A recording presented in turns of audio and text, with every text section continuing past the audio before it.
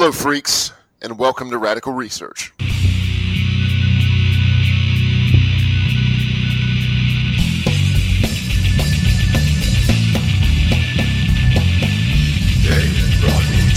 Watch the moon concealed. It was Jesus never put in his side. I can see myself for what I really was. The mirror in between worlds. One who breathes the soil.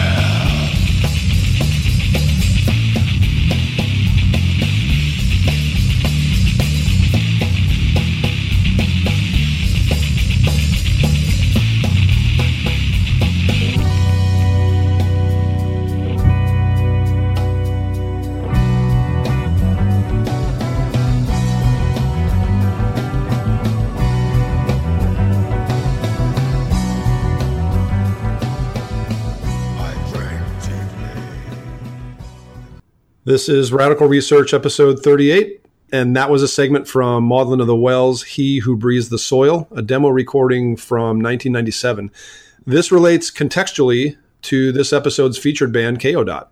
This episode of Radical Research, we are going to listen to a little bit from each of the 8 songs on KO.'s forthcoming album, or depending on when you're listening, new album, or depending on if you're listening in 2021, the 2019 album, Blasphemy. At the time of this recording, the album isn't out yet, obviously. It's due out September 6th. It will be released through the band's new label home, Prophecy. And we want to thank the people at Prophecy for letting us do this, especially the mighty Andreas Schiffman, who happens to be, amongst many other things, a Canvas Solaris admirer. So you got a fan there. And a great writer. I admired his writing back when he was writing for Jim Radge's Lamentations of the Flame Princess.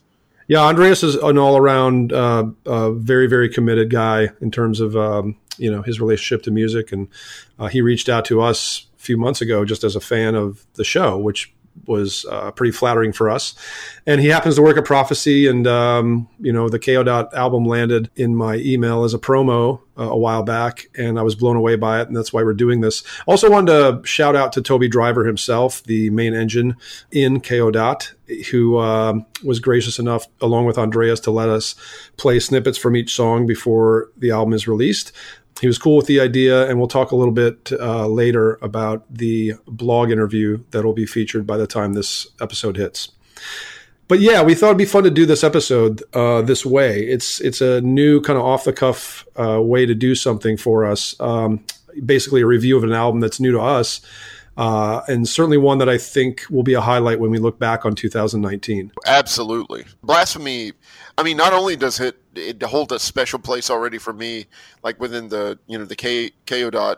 Discography, but I mean, it stacks up against anything I've heard this year. Oh, easily. Yeah. This is an Ulver moment, maybe.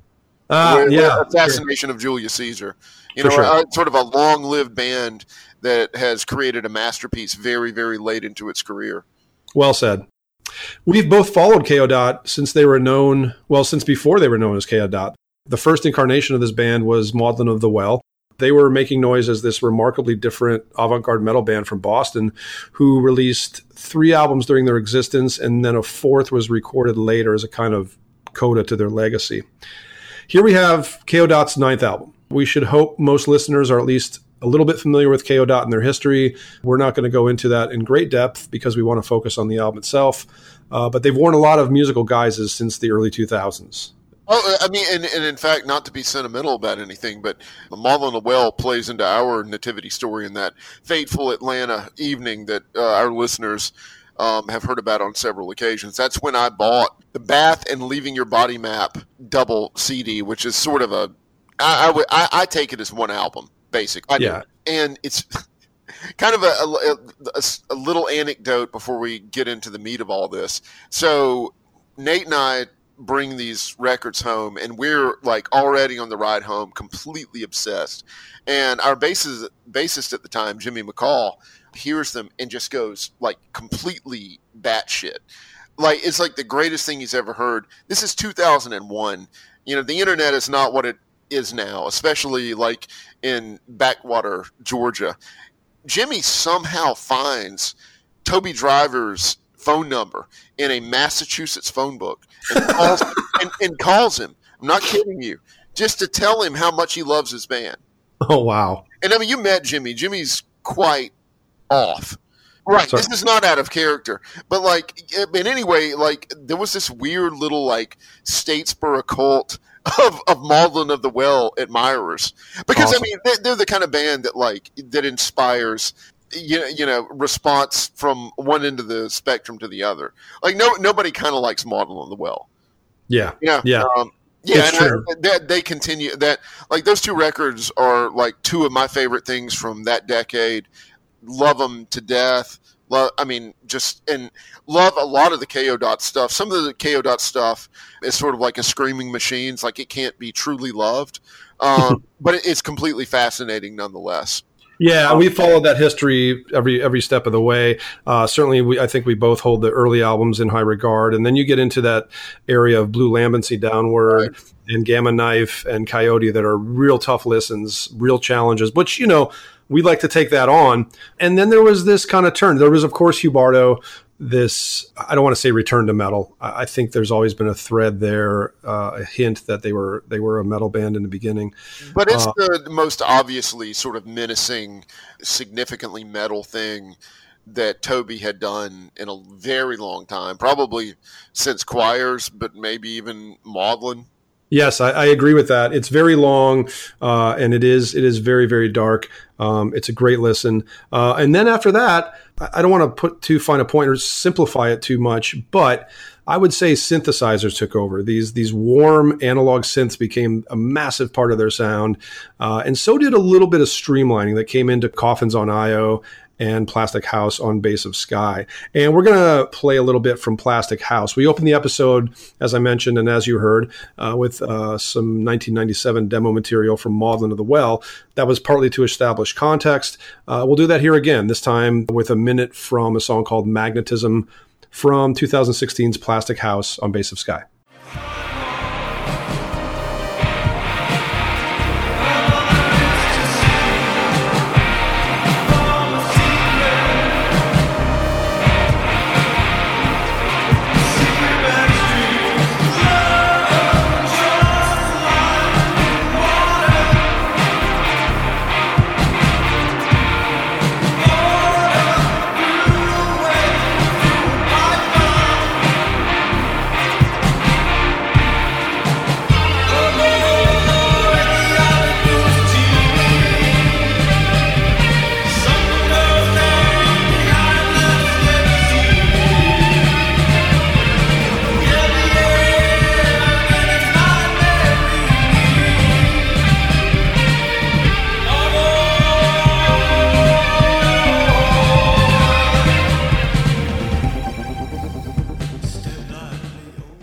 So let's get into Blasphemy, Hunter. Let's get into it. Yeah, let's get into it. This is the first track from Blasphemy, Ocean Cumulonimbus.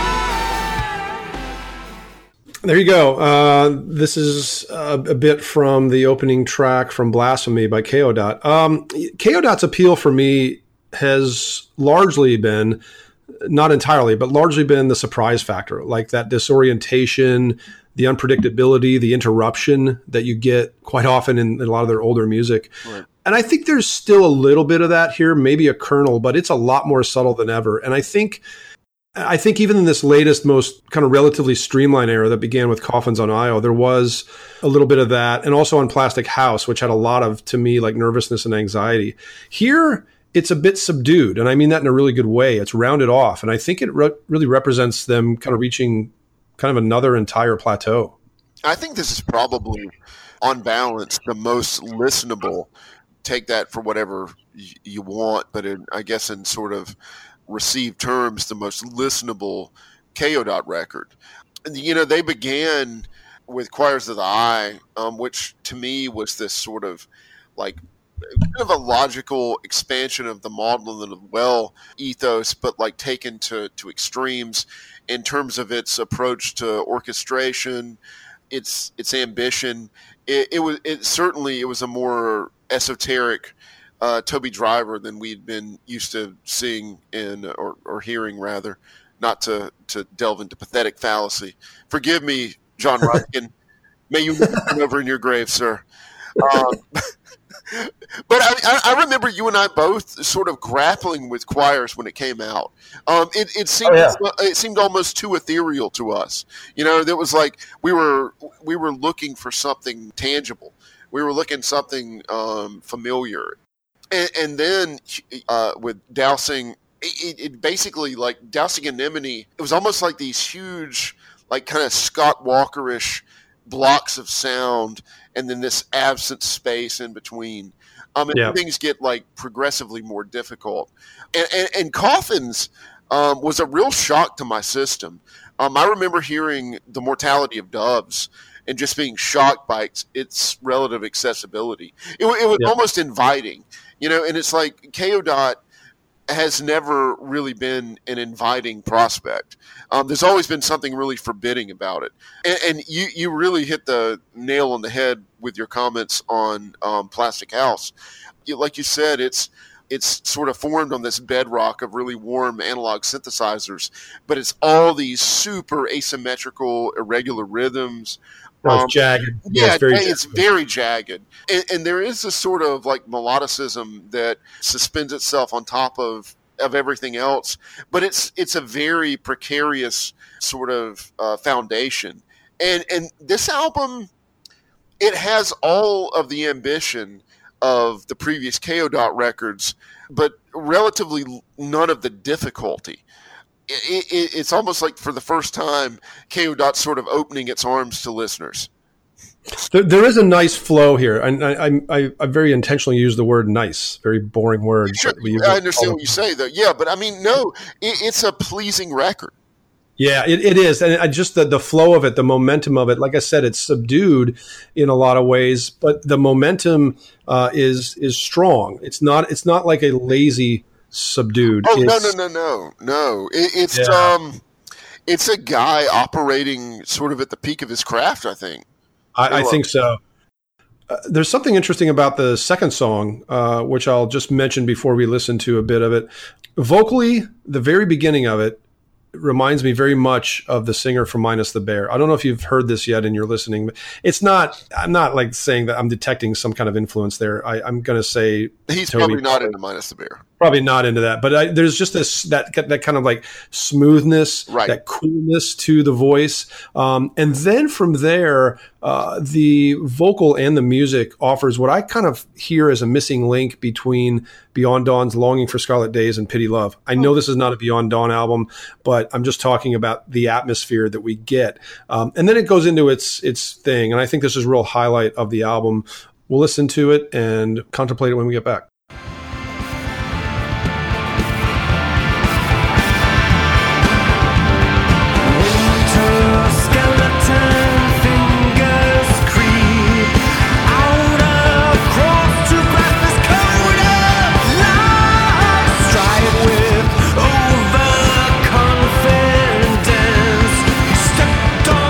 To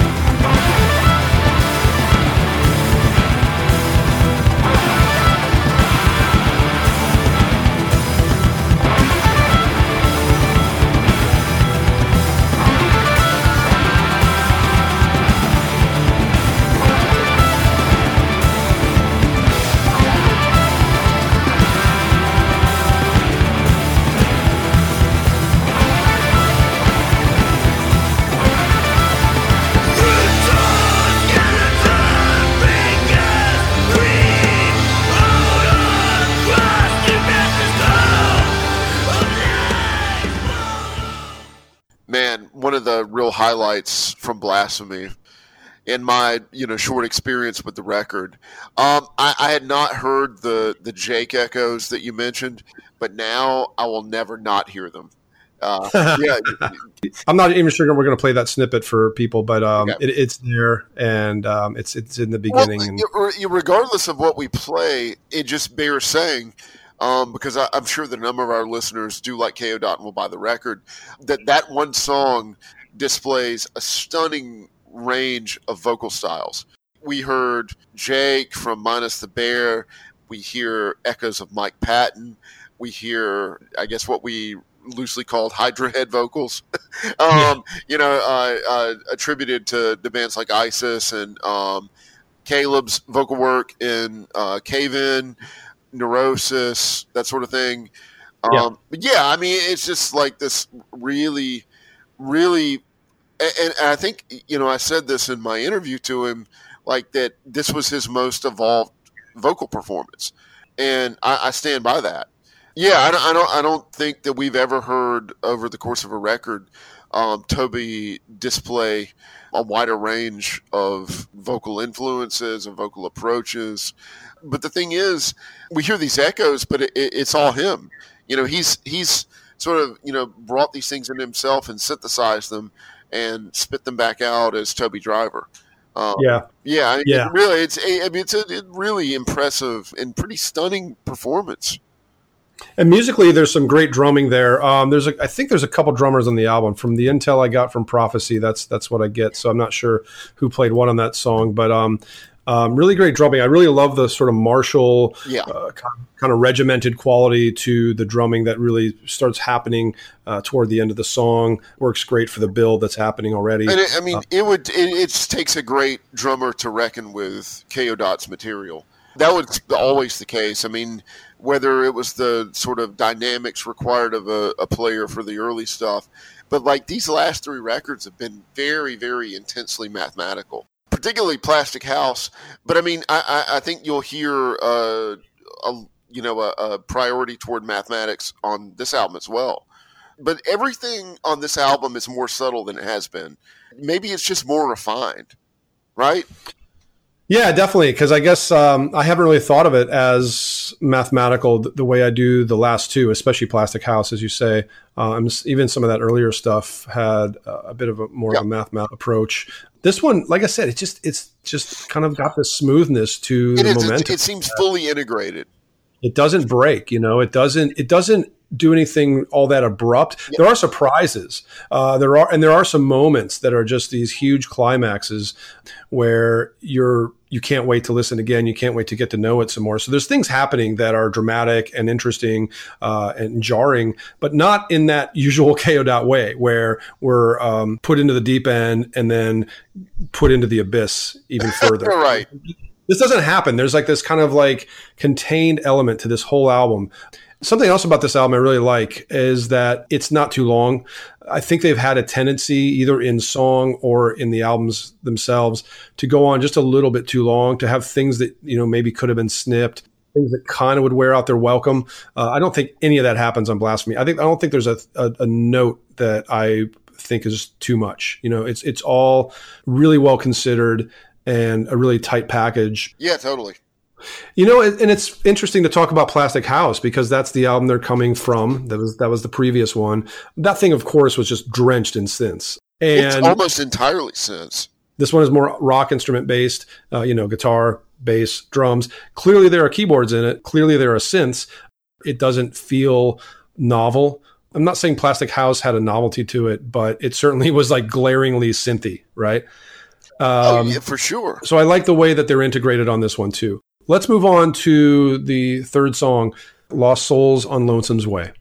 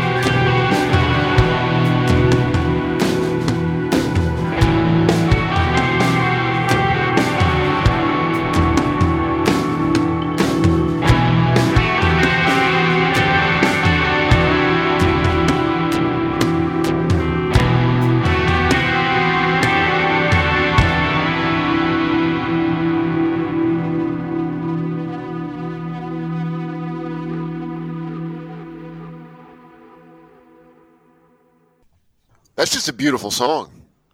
Yeah, we just discussed his vocals previous on the previous song, and we're going to discuss them again because they're just so rich and soulful there. And I think the song has that smooth linear flow.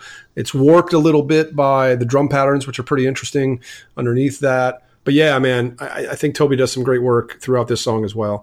Yeah, and I hear a bit of one of his other projects, Valra, in that, like sort of the gothy post-punk leanings that band has. I hear them sort of bleeding into that song. I hear that now that you mention it. Yeah, good one. So far, 3 songs. And this is a game I like to play with, I think, almost every KO. album, and that is, can I trace anything back to Maudlin of the Well? Because we hold them in such high regard. It's of course the seed that began this whole thing. And there are certain albums of KO that you hear no Maudlin of the Well. I mean, things like Blue Lambency Down or Coffins on Io, I can hardly detect it. Hugh Bardo, it's there. What about this one? Do you hear anything? Because I do, although I don't think I could make any distinct comparisons or any direct ones. I think there is a link between the two. I mean, like you said, he sort of avoided direct, emotional, melodic ideas for a number of years. But to me, I hear a bit of the second song on Leaving Your Body Map, Gleaming Ranks, on the track that we just heard. Okay. Which is, despite sort of the difficulty of that material, a very sort of open-hearted and beautiful vocal performance. Yeah, it's fun. I like playing this game, this Maudlin relatable game. Do I hear anything? Never my first priority, I guess, when getting into a KO. record, but it's fun to see if we can spot that. Let's move on to Vanishing Act in Blinding Gray, the 4th song, and the longest from Blasphemy at 8 minutes, 10 seconds. We're going to play just a little bit of it.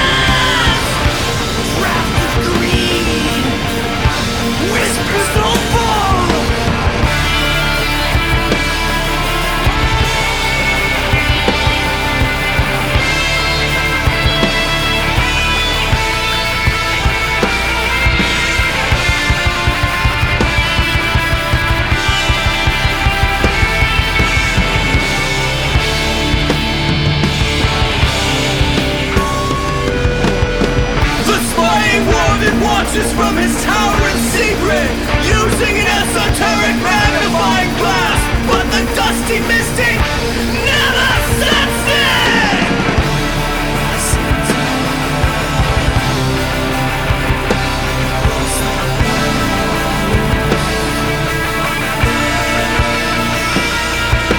Thinking thoughts, planning plots, sleep awake eye and excessively cries, raises his hand. Falls.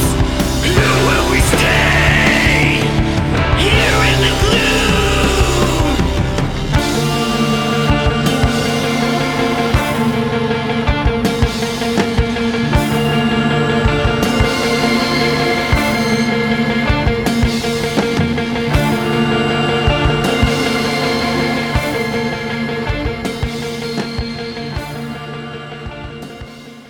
Wow. So in selecting the snippets that we're going to play for listeners off of this album, we got to be very careful.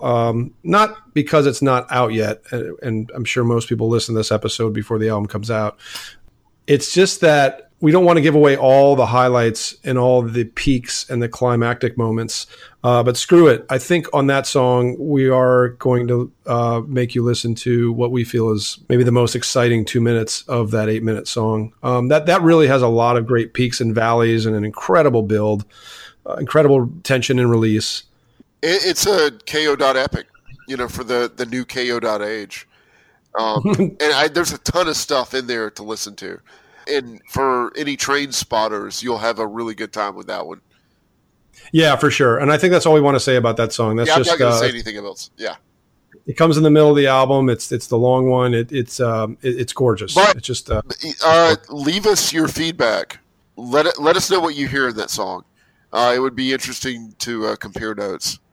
So the next one has an interesting title called Turbine, Hook, and Haul. And we should mention here that Jason Byron is back providing lyrics for KO. He's been in and out of the KO story since the beginning. He, of course, was there with Maudlin of the Well. His main role has been as lyricist. He's an incredible writer. And I understand that Blasphemy is a larger long-form novel that Jason is writing, and the lyrics and the themes on the album are taken from that. Kudos and hats off to Jason. And apparently he's done quite a bit of study in the occult and has work related to that. Also, just a absolute top-tier death metal vocalist. And if you don't know his work in Maudlin of the Well, I would recommend that you investigate that. And we've often talked about this between you and I, Hunter, but very much in the vein of early Aaron from My Dying Bride, Aaron Stainthorpe. That's top praise in our neck of the woods, yeah. It's high praise. That's some of the greatest death metal vocalizing of all time. Yeah. Totally. Yeah, let's listen to a little bit of Turbine, Hook, and Haul.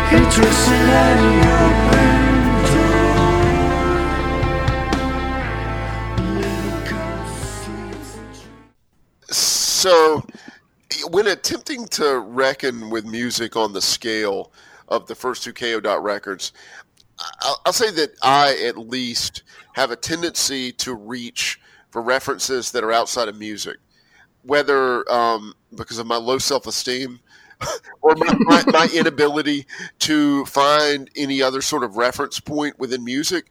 But I think in Turbine, in the song that we just heard, you find an artist that has been able to compress the cinematic scope of those early works, those grand works, into something that resembles conventional pop songcraft.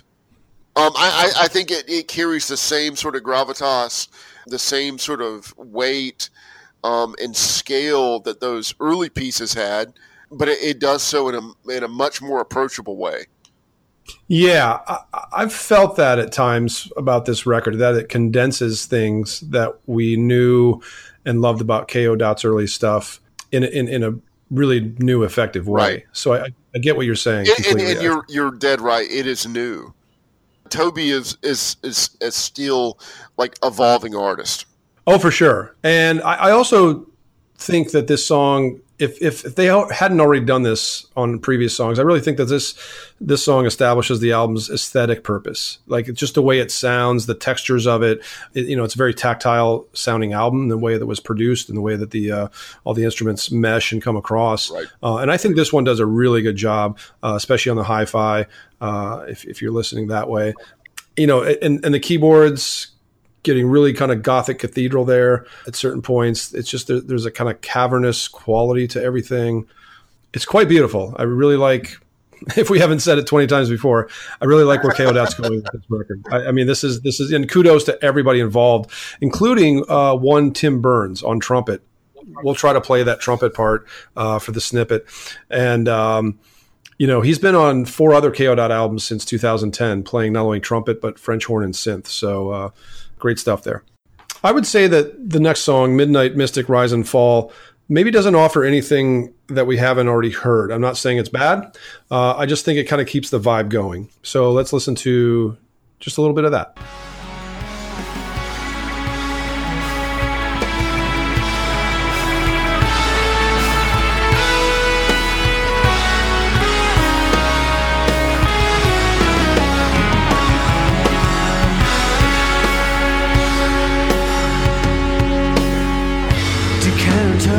Is almost empty now. Devil doll. She needs to die. She needs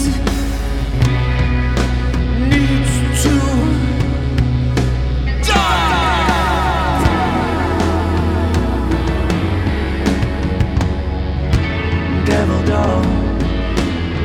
Devil doll, holy knife, sacrifice, creep out on the shade, dead planks, creaking silver gleam against the lamps, is a dark angel grin, in the throes of suicide.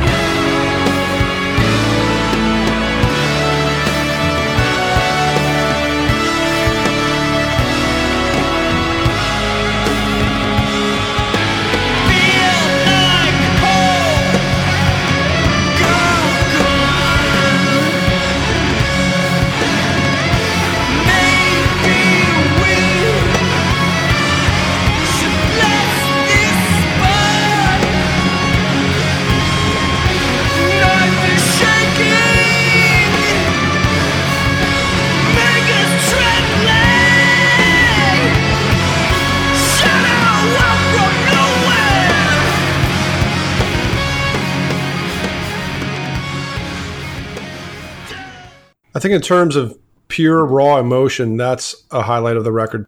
I think it gives you a lot of emotional content there. Oh, for sure. I also think there's something there that is a hallmark of all KO.T, where you're getting a lot of long or unusual phrases in various passages. Some of that song, or maybe that whole song, sometimes feels like one long phrase, especially near the end there. It's just like you get these, just kind of these long, loping, lingering parts. Do you hear the long phrase thing in there? Yeah. It's a very, deliberate compositional device. Also, I don't know if it's the album cover, but they look like sea stacks in the mist, like that you might see in the Pacific Northwest. But and I haven't read the Blasphemy book, of course. I did get a little bit of it from Prophecy. So I don't know if it's the album cover or that, but I mean, do you feel like lost at sea sometimes? Does it feel like you're just in this like old creaky ship? I mean, because sometimes I really get this seafaring like vibe from this album. I don't know about the seafaring part, but like I was going to actually use the phrase windswept.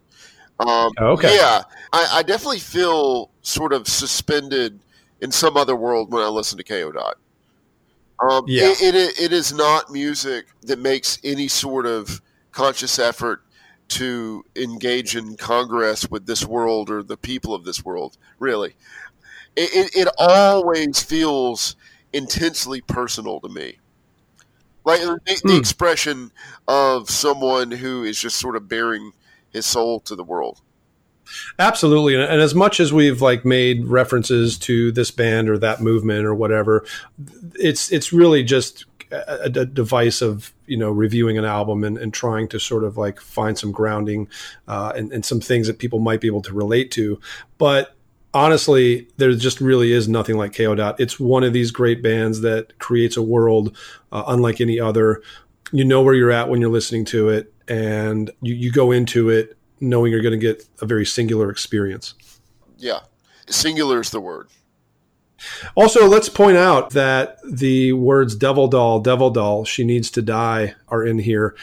Just kind of a neat coincidence that our previous episode was on Devil Doll.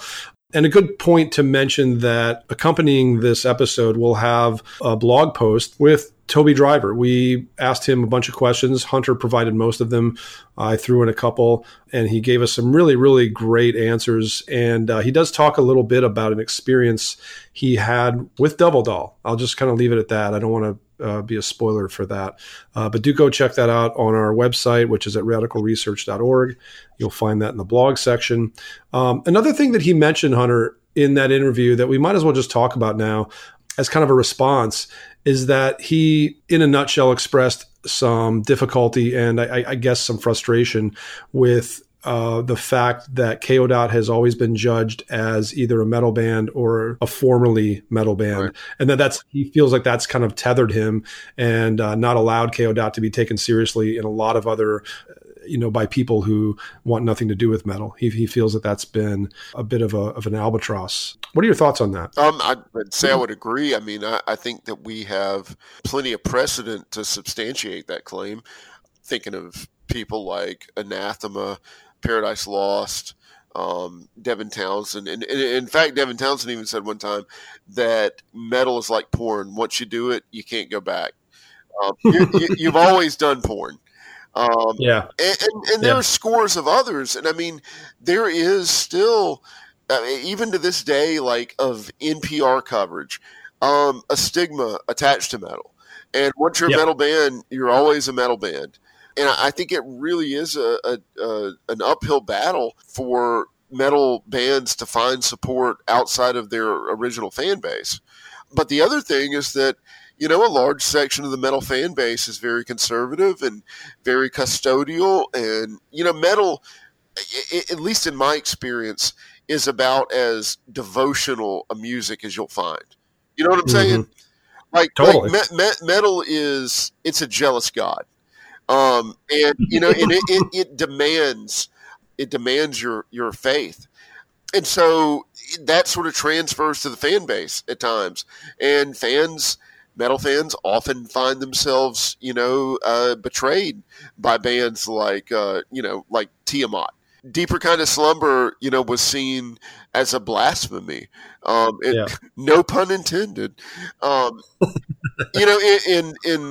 the eyes of a lot of metal fans. And it's like, it's, once you've played it's really sort of difficult to untether yourself from that.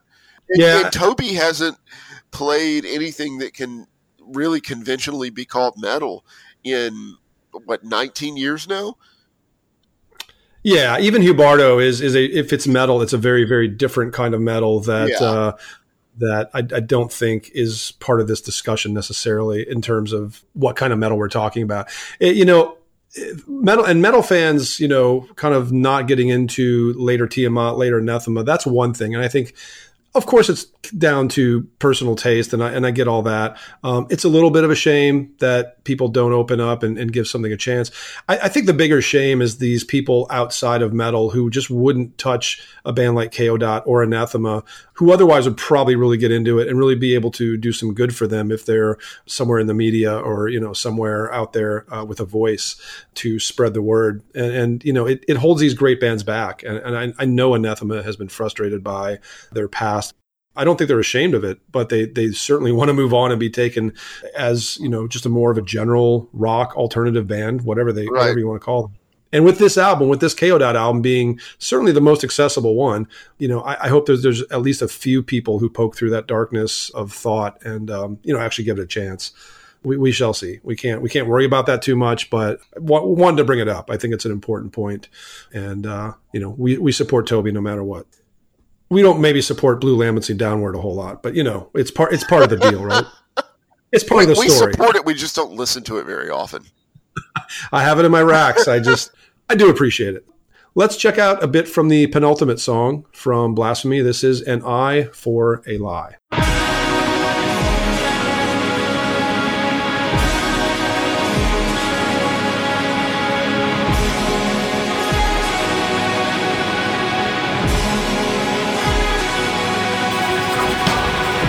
It has been some long days since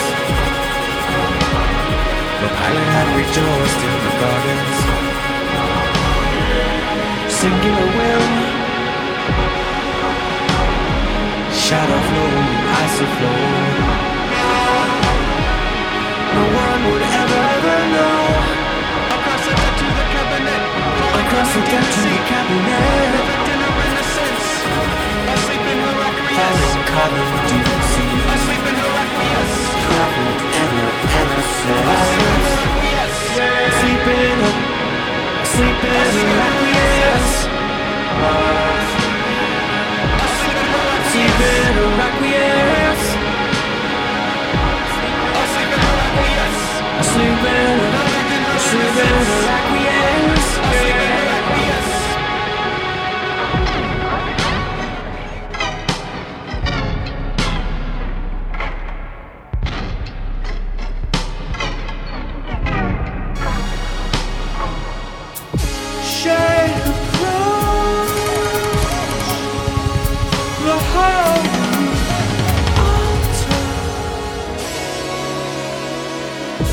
Beside the holy hook, trembling is lust.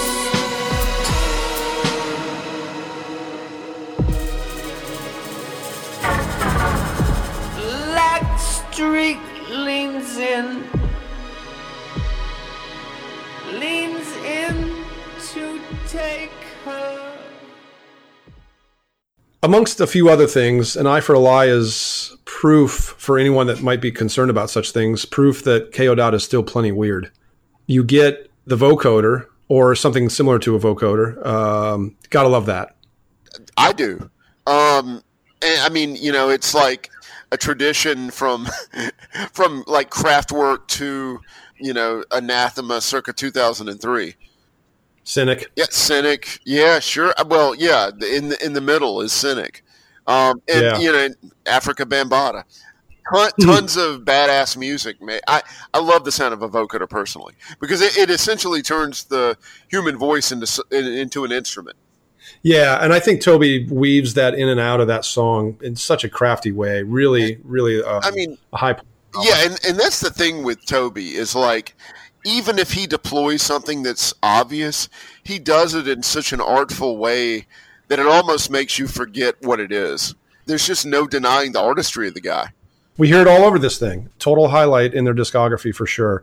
And we're going to take a look now at the final song. It's called Blasphemy, A Prophecy. Interesting that they're on Prophecy Records. I don't know if that's a nod to their new label or not, but such as it is, I think we get some just spellbinding vocals from Toby on this. I hear some early Christian Death vibes in this. I hear absolutely. Yep.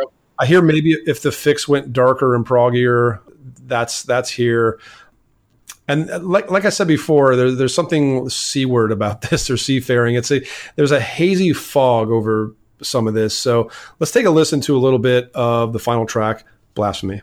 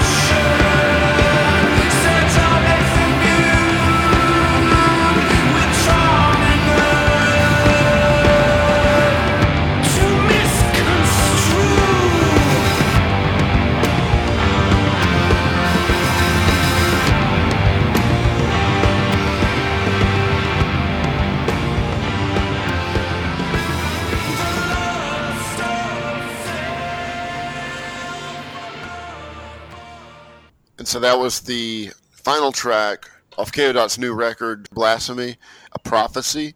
And I think it encapsulates the mood of the record quite nicely.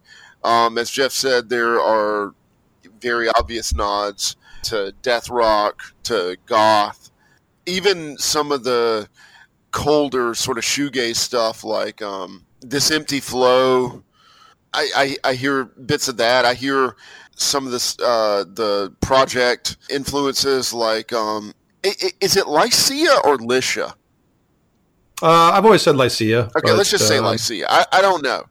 And Black Tape for a Blue Girl and Love Spirals Downwards. Really, like, it's sort of engaging in a direct relationship with beautiful, like, obviously, unapologetically beautiful music. Yeah, and stuff that has this kind of undertow of either darkness or heaviness or just sort of hand-wringing contemplation. You know, it's just there's a tension to the beauty somewhere in there. I'm not sure if you hear that. I hear that throughout. Oh, for sure. I mean, and that's one of the things that, throughout that last song. Yeah, I mean, that's one of the things that makes it so interesting is that unsettled beauty. It's beautiful, exactly. But there's something that lurks beneath the veneer. That's what we get throughout the album. And I think on that last song, there's this kind of thematic quality that ties it all together. Like it couldn't have been anywhere on the album other than that last place. Right. Sure, it's very intentional. I think Toby's an intentional composer in that sense of just having everything absolutely where it needs to be. And I think that's a stunning song. Maybe my favorite off the album. Who knows? That stuff will change for every listener as they go through and live with the album for a while. And wow, we got to hail Toby and all the current members of KO. Who brought this album into the world. I mean, I love the way it rolls forward and back and then lurches forward again. It's just got this, I'm going to say it again, this oceanic quality, this constant tension and release. I mean, it's not predictable because if you think about an ocean, like no set of waves is entirely identical, but there's this oceanic motion to it. And I really can't wait to be on a beach at night listening to this with my headphones. This is like a goal of mine by the end of the year. Thankfully, I live close to the ocean and I get there often. KO. The motion of the ocean. Yeah. Well, let's maybe see if Toby wants to put that on a shirt or not. I don't. Thanks again, KO. Thanks again, everybody involved. Thanks again, Prophecy. What a really fantastic record. A highlight of 2019, yep. No doubt. Yeah, I second Jeff's thank yous to Toby and to Prophecy for allowing us to do this. This is a very special episode for us, and we feel privileged. We absolutely do. And while we're handing out thank yous like Academy Award winners, because we haven't done anything, we do want to thank Matt Altieri, Rob Nine, Ben Hillman, and Brian Zavin for the recent monetary contributions to our cause. If you want to join them and show your support, we welcome donations of any size. Simply go to paypal.me/RR podcast. Please give us a review on iTunes. Please visit us on Facebook. And you can also find us at radicalresearch.org. Next episode, Radical Research 39, will be our exploration of the In the Woods family tree. In the Woods itself is a band near and dear to both Hunter and I. I'm sure something on them will be on some future episode, but they also have a fascinating family tree. And that's what we're going to look at. We're not going to listen to any In the Woods, but In the Woods, Spectre, and Foundation will be a huge glue to everything else in this episode. There's a number of terrific outgrowths in their family tree that are remarkable in their own right. We'll be exploring work by Drawn, Nerver, Still Uproar, Green Carnation, and others in episode 39. I can't wait to do that one. This next episode gets right to the heart of what started this entire enterprise to begin with, looking at adventurous Norwegian metal music. But as Jeff said, we're going to be talking about bands like Nerver, Transit, Drawn. We're going to be going outside of the boundaries of metal, even into rock, electroacoustic music, folk, and well beyond. At any rate, this next episode is going to be really sort of the abiding spirit of Radical Research, and we love Norway. Don't know if we've made that clear enough. If It's time to remind Yes. people. It's been a few Yes. episodes. If the Tourism Bureau of Norway would like to throw any contributions our way, we would be grateful and would be happy to collaborate with you. But anyway, we hope that you join us on our 39th journey into the depths of the In the Woods family tree.